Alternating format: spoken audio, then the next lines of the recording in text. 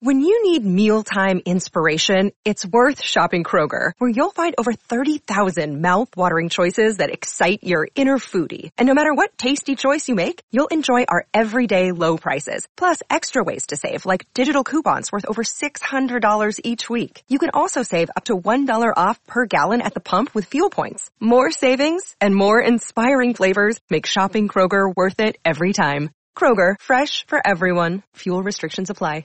Jewelry isn't a gift you give just once. It's a way to remind your loved one of a beautiful moment every time they see it. Blue Nile can help you find the gift that says how you feel and says it beautifully, with expert guidance and a wide assortment of jewelry of the highest quality at the best price. Go to BlueNile.com and experience the convenience of shopping Blue Nile, the original online jeweler since 1999. That's BlueNile.com to find the perfect jewelry gift for any occasion. BlueNile.com.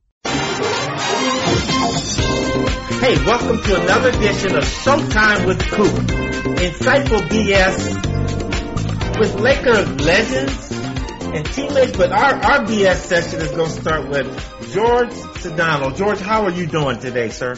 Coop, I'm excellent. Thank you for having me. It is a pleasure to be on the show with you guys. So we really want to thank you for being on with us. I know this is some fun times for me. Are you a Laker or a Clipper fan?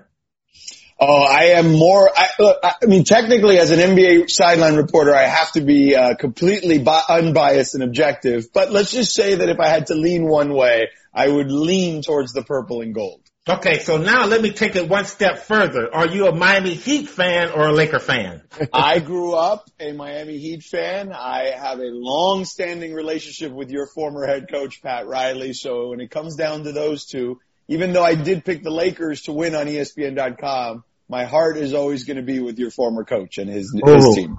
Okay, George, so I'm going to handle you with kid gloves for a minute until we get into the thick of this thing. But again, thank you so much. Coop, listen, I can call it like I see him, man. It's what I do for a living. There's no kid gloves necessary. Okay. All right. Well, again, like we said, thank you very much for being with us. Listen, tell us how you got started in announcing. Was that your first love, or I mean, what was it that brought you to that? So I got into sports talk radio as a young man, 22 years old, right out of college, and really never looked back, and was very fortunate to connect with the flagship station, the Miami Heat. I grew up in Miami. And I was doing their pre and post game and halftime on radio when Shaq arrived, 2004 is when I started doing that, while still doing, talk radio as well, just beyond that in Miami. Then eventually I got on their TV broadcasts and was there during the LeBron years, obviously throughout Dwayne Wade's entire career. And then went to ESPN and started covering the NBA and doing sports talk radio then, and ended up in LA 4 years ago after a stint in Connecticut. So it's been a fun ride. My wife is happy to be in LA because she's an LA native. She grew up in the San Fernando Valley. So it's been a long journey to get back home for her, and we're happy to be here. Oh, we're glad to have you. All right, let me ask you one last question. Being in Miami, did you ever go to any Miami Soul games? Because that close in the WNBA, we came down there and actually played. Talk to us a little bit about that. I did. Ruth Riley was the big star player at that time. Love Ruth. Ruth. She's actually on the Heat's television and radio broadcast now. That's what she's doing these days. But yeah, I do remember it. To me it was sad because I love basketball just like you and Ari, and the more basketball the better for me. So when they left to Connecticut, it was it wasn't great. Like I wasn't a fan of that. But I understood, from an economic standpoint, what they had to do. Well, you took a little bit of ass whooping when we came down there at the Sparks because we kind of beat up on y'all. That was an enjoyable trip for us because it was the sun and fun and this before the COVID hit, there was the nightclubs and I just had a wonderful time, but it was always fun playing down there. Even as a player in the NBA playing in Miami. What I would say to that, Ari, is, and Coop didn't get a chance to really enjoy South Beach, because South Beach didn't even exist back then. Like South Beach wasn't until a 90s thing. So Coop never got to get the real South Beach feel. So when he came back as a coach of the Sparks, he got a chance to really enjoy what South Beach was all about. But no Fountain Blue during the Showtime era? Yeah, Fountain Blue was there, but it wasn't what it is now, is what I'm saying. Hey, listen. Go ahead, George. No, yeah. It was definitely a vibe and a scene, but it wasn't what it is now. And to your point, Ari, I think, look, LA nightlife, much like Miami nightlife, is undefeated. The only difference is the bars don't shut down at 1:30 or 2 o'clock in the morning in Miami. And you know what? And our ladies took full advantage of that. So I don't know what you're talking about, George. Yes, I had a little taste of it, but I couldn't get too involved because it was that different scene. As a head coach, you got to look at things different. Yeah, for sure. So, I mean, you mentioned Pat Riley, and obviously it's remarkable, what he's been able to do now in this, second career for him. And Coop and I have obviously talked a lot about that and the influence that Jerry West had on him, as an executive. But as somebody that grew up in Miami, that covered the Heat for as long as you did, give us the perspective on how impossible is what Pat Riley is doing. Because, you look at how many organizations are like in this continual perpetual rebuild. The Bulls, I grew up in Chicago. That's a team that's been rebuilding for 30 years, 20 years. But, George, it's incredible how they, you lose the big three, LeBron leaves, and for a lot of other organizations, it would take them a long time to get back to where the Miami Heat are currently. Look, Pat Riley, what he's done, and, Coop can attest to this, is he's incredible. You could honestly you could separate Pat Riley, the coach, and Pat Riley, the executive, and both would be Hall of Famers individually. It really is incredible what he's been able to do. And what he's always done, regardless of where he's been, is that he's always amassed a really good staff around him. People that are excellent at what they do, whether that's from a coaching perspective or whether that's from a front office perspective.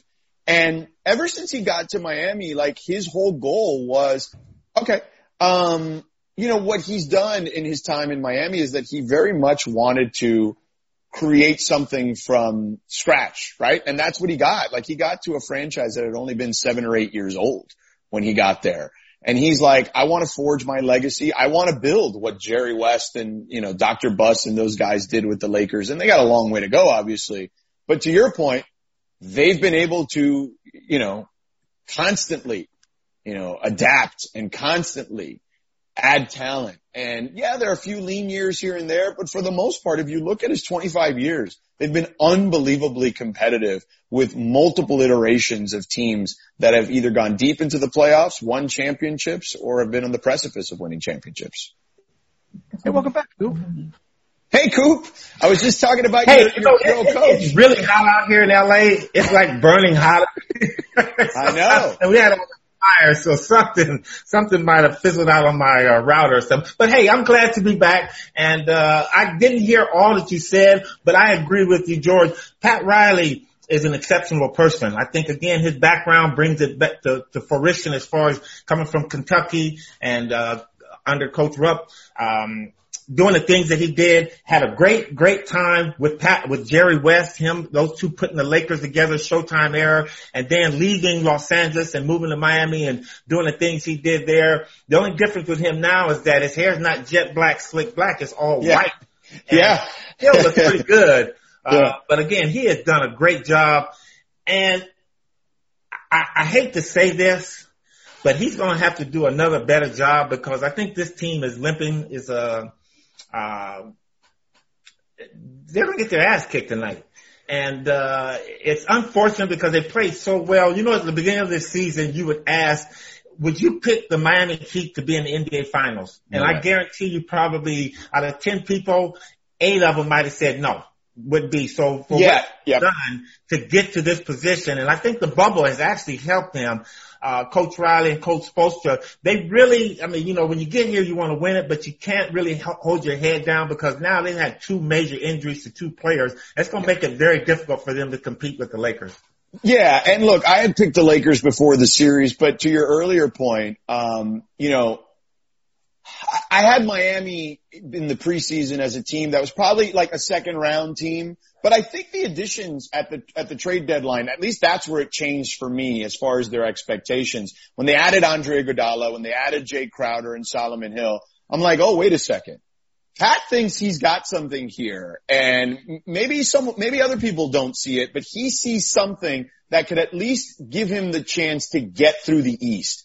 And Coop, they always felt they had a pretty good matchup against Milwaukee because they felt that Giannis's shortcomings, they could exploit them. That Coach Spoelstra specifically could devise a game plan to exploit them. And we saw that. And that was certainly the case once they added those guys to the rotation because they had more guys that they could throw at Giannis, who again is still growing as far as his game is concerned.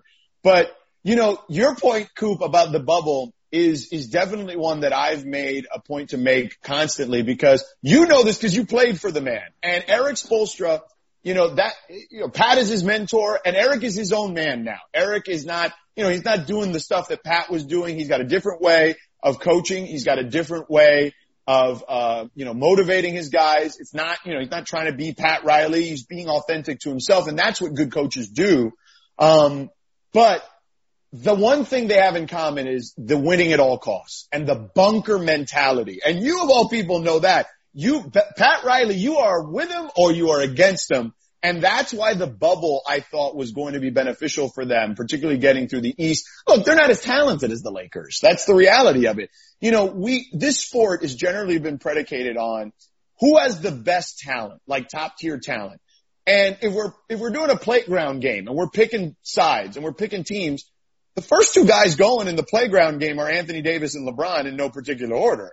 And then, Jimmy Butler and Bam are probably next, right? But the top two guys on the floor always matter in these situations. Are there outliers? The Detroit Pistons in 2004, the Dallas Mavericks in 2011? Sure, there's some moments like that. But 90+% of these series are decided by the top teams with the top talent.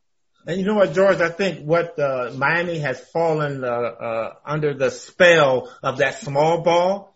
And I think if you keep that in the perspective, that's why they are in the position they're in today, playing for a championship. But I think the Lakers have really broke that mold now that people have been trying to get to for the last 2 or 3 years. I think from now on, teams are going to have two legitimate bigs on your team to compete, because if you don't, I think with the Lakers going in and they can keep that core group of Dwight Howard, Anthony Davis, JaVale McGee, and LeBron, that's big, man. And I don't think any team can mess with them. And I think that's why their size is really showed out on the Nuggets. It put a hurt on them big time. And I think it's definitely going to wear down Miami, especially if Bam is not able to play.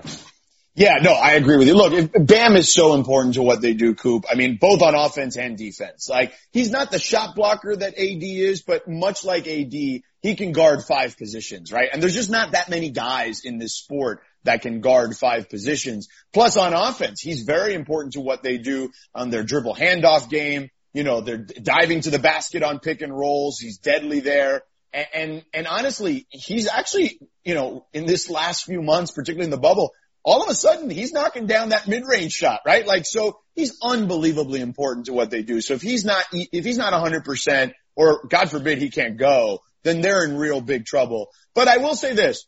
I think that the one thing I saw in game 1 that they could clean up and make it slightly more competitive, is the way they play defense. And because they play small, there was a lot of switching. Now you can switch. Switching is not a new concept.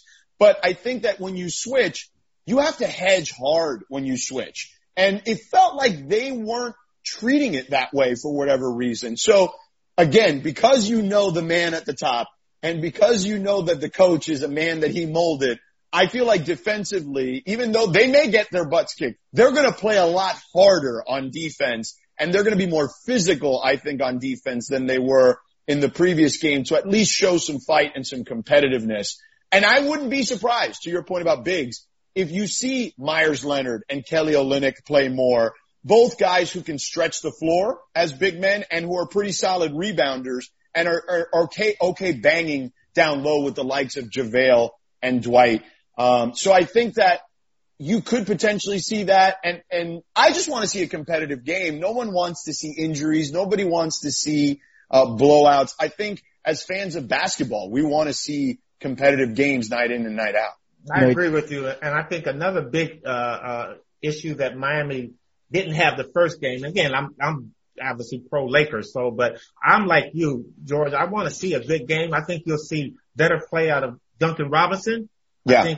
I think Hero is going to be playing a lot better, and I expect those two. Yeah. But I think with bringing those big guys in, it not necessarily has to be an offensive thing. It has to definitely be a defense, because you can't ring championship. Because Pat Riley always used to say, no rebounds, no rings. And when you get out rebounded by 20, 54, 34, it's going to be hard for you to stay into games. For sure. You also have a situation too, where, and Coop and I talked about this last week's episode, but like so much of the playoffs about dictating the terms, playing your style and forcing the opposition to adjust to you. Yeah.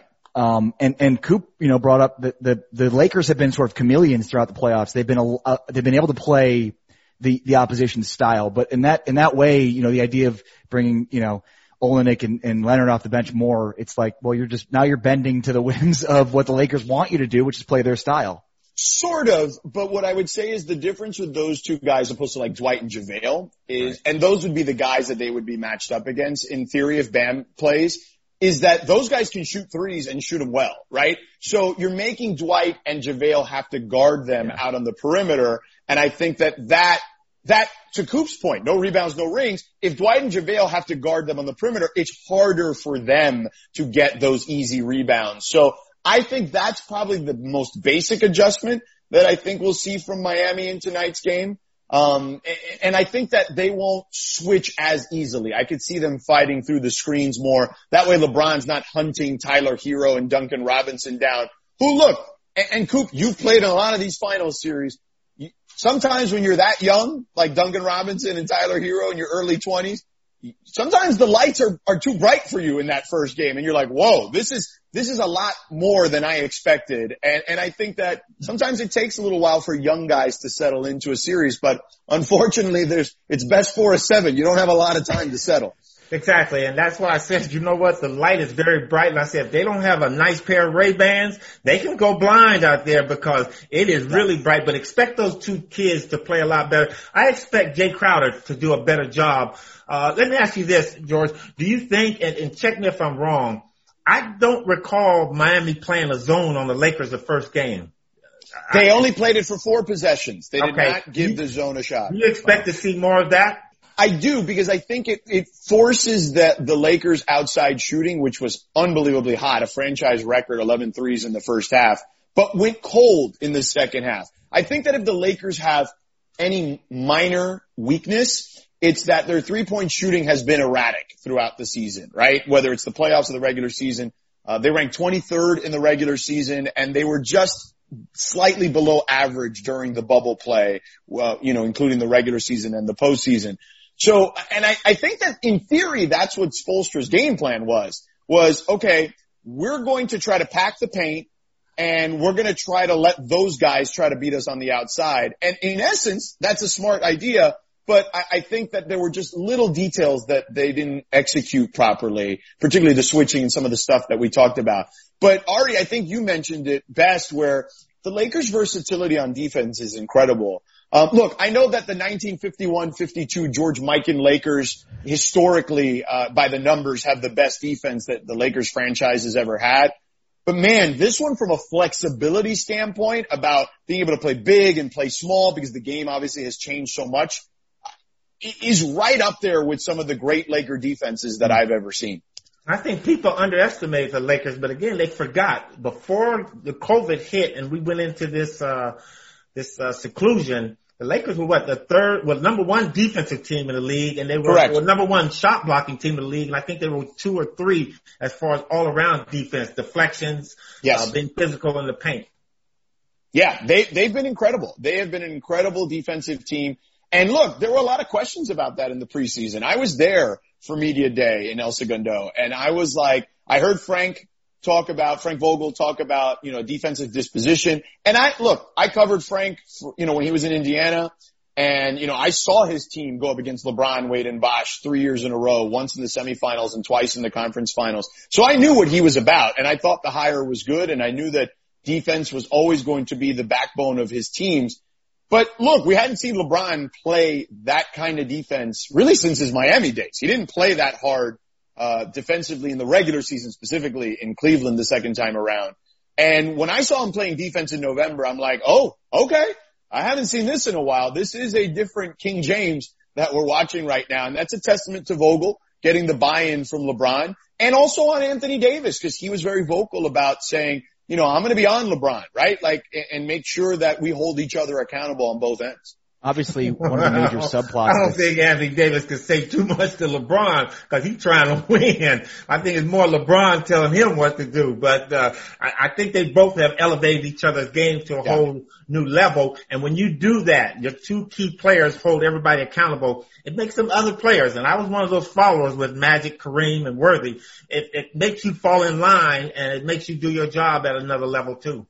Yep, for sure. And one of the big subplots, obviously, of this series is LeBron's place in history, and it's not like that's a topic that's been often discussed throughout his career. But, I mean, it's a legitimate discussion, and especially if he does win this series. Obviously, it's Michael, but the one guy that we talk about a lot on this show would be the guy sitting, with the skyhook behind, Coop. It's Kareem Abdul-Jabbar, who's very underrated in this discussion in terms of the greatest of all time. Mm-hmm. I grew up in Chicago, so I grew up during the Jordan era in Chicago, so I'm biased in that regard. But I mean, it's to me more and more feels like Kareem is the best of all time. But just give me your perspective, George, on LeBron in that conversation right now. I think Kareem is neck and neck with whoever you want to put there, right? I think you're splitting hairs with all these guys. Totally.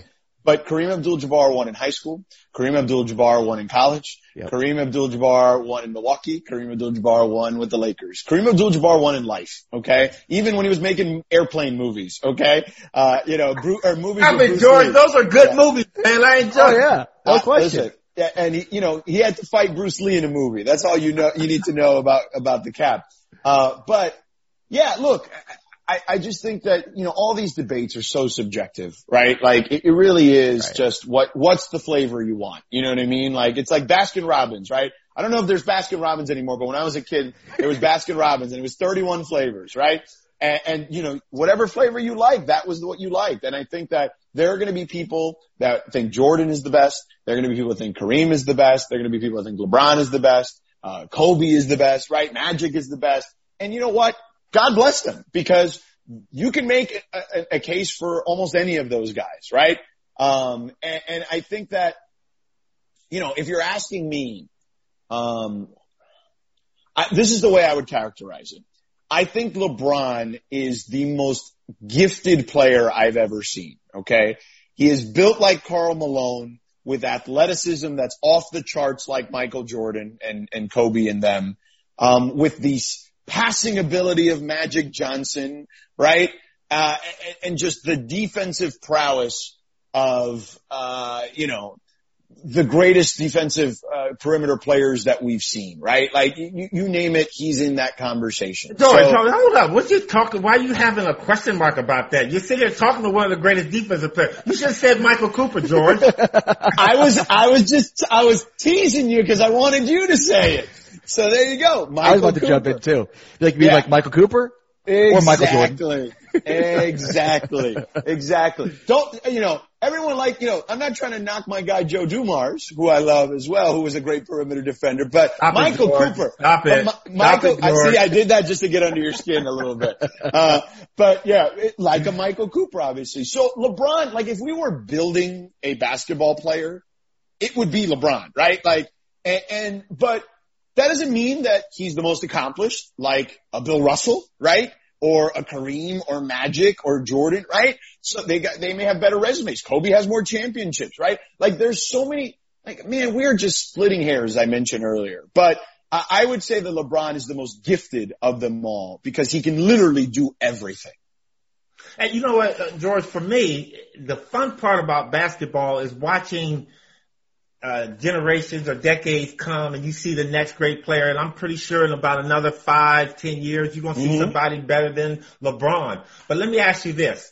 If you were starting a team today and you can pick any player and that player would be at his prime, say 22, 23 years old in the NBA, who would you pick to start your team? Ooh, that's a good way to phrase it. Oh, man. Another way of asking who's the greatest basketball player of all time. Look, man, right. So you're telling me an active player who's young, right?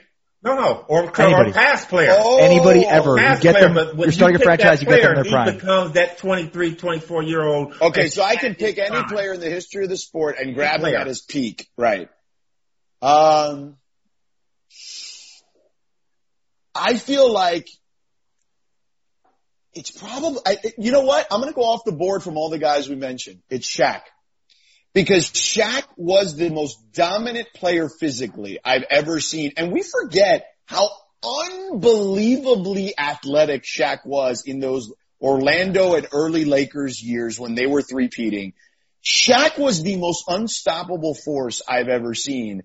And nobody could guard him. You couldn't single him up. Because if you singled him up, and Ben Wallace tried that, right?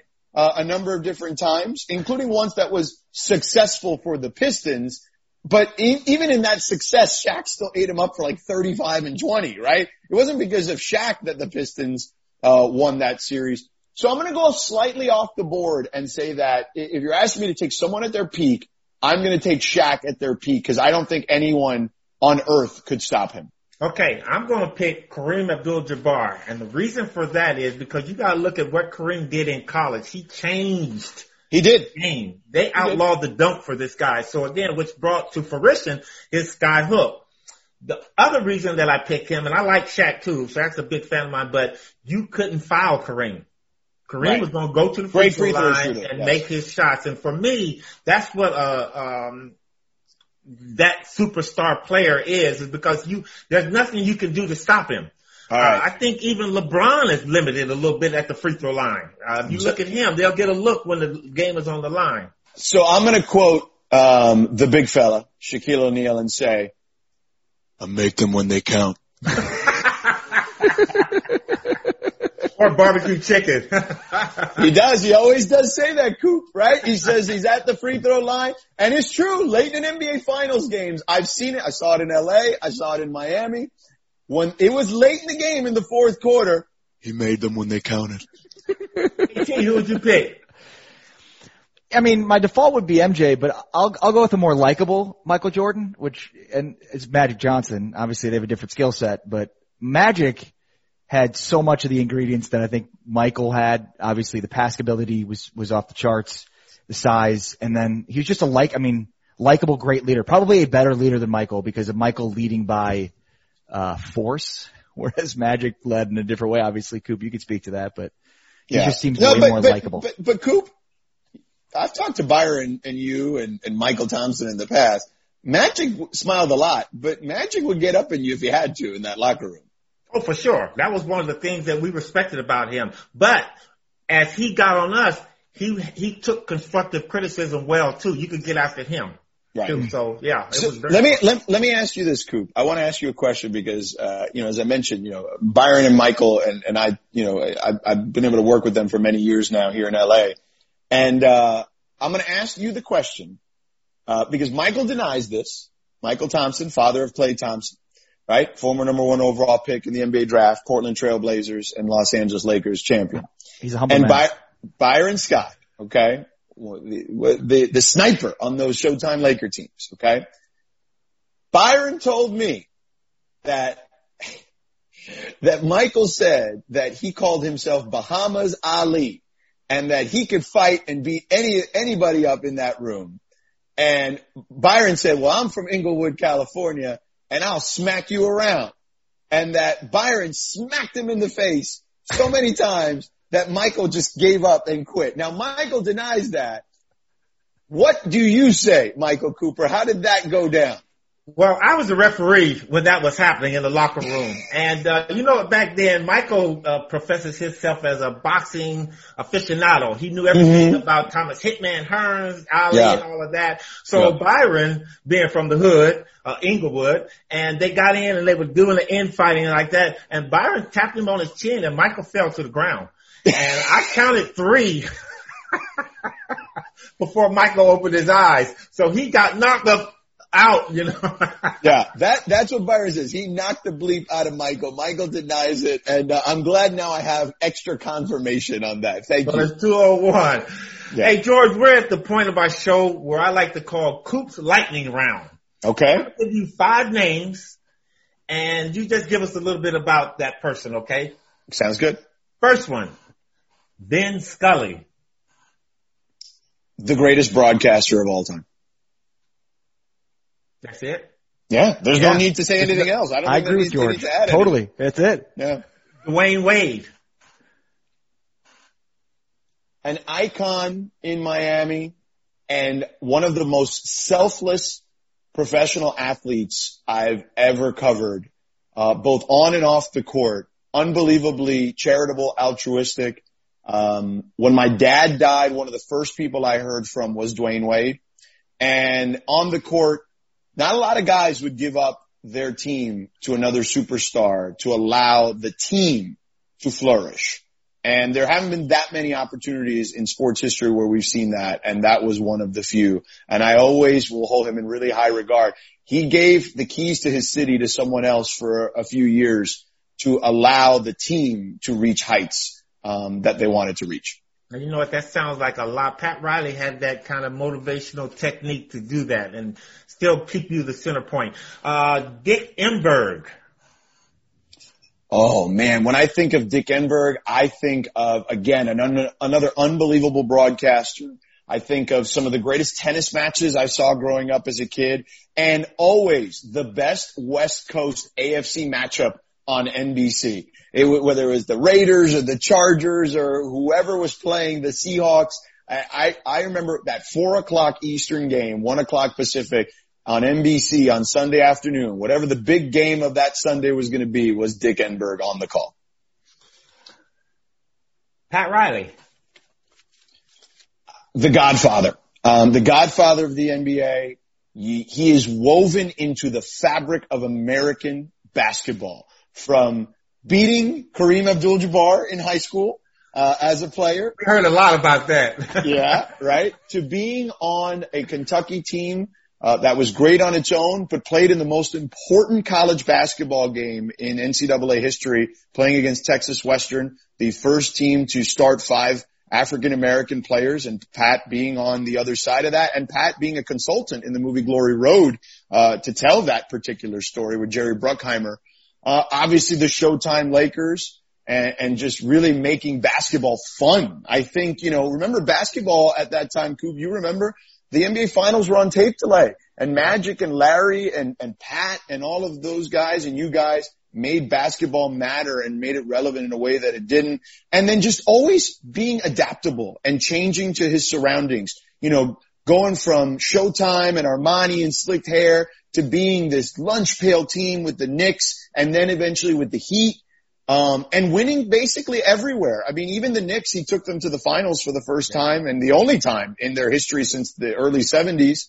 And then with Miami, constantly evolving and changing, whether it's those Alonzo Mourning, Tim Hardaway teams that ran into Michael Jordan in the conference finals, to Shaq and Wade and drafting Dwayne Wade and LeBron, and now this team, and the future's bright with these young players that he's got with Bam and Hero and all these guys getting to the NBA finals years earlier than probably anyone would have anticipated.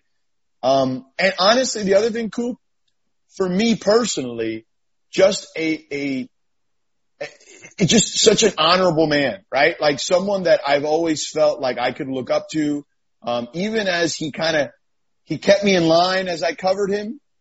He always was available to talk to him about life. And I think that is what distinguishes him from anyone else I've ever covered for so long. I've known him now almost 20 years. And, I cherish every moment as he gets older that I get a chance to speak with him. And it's usually 30, 40, 50 minutes at a time. But more and more as the years go by, I feel like I've learned to cherish him. And I know that wasn't a lightning round answer. It was long, but he deserves it because he's been around for 4 decades and he deserves every accolade that comes his way. For sure. Last one, the late, great Chick Hearn. Oh man. Gosh, I just feel like he is Lakers basketball in a lot of ways. As much as Magic Johnson and Kareem Abdul-Jabbar and Jerry West, he's also the definition of Laker basketball. You know what I mean? Like, I still to this day go on YouTube to watch his games and the way he called games and how innovative he was, even at such an early era of broadcast. So an innovator, no question, and a legend. Last thing for me, George, there was I don't know if you heard about, I'm pretty sure you heard about the Brooklyn Nets. Did you hear that comment that KD and Kyrie Irving said that they don't really need a head coach? What are your thoughts on that? Yeah, I wonder if Steve Nash was included in those conversations. I don't know. But look, while I do think, Coop, that coaches and players, particularly star players, there's a collaboration. There's no question. Pat Riley and Magic Johnson and Kareem, right? Like we all know that relationship. Patrick Ewing and Pat Riley, LeBron and Vogel and AD now, right? Spoelstra, Wade, Bosh, LeBron, right? Like we know all this.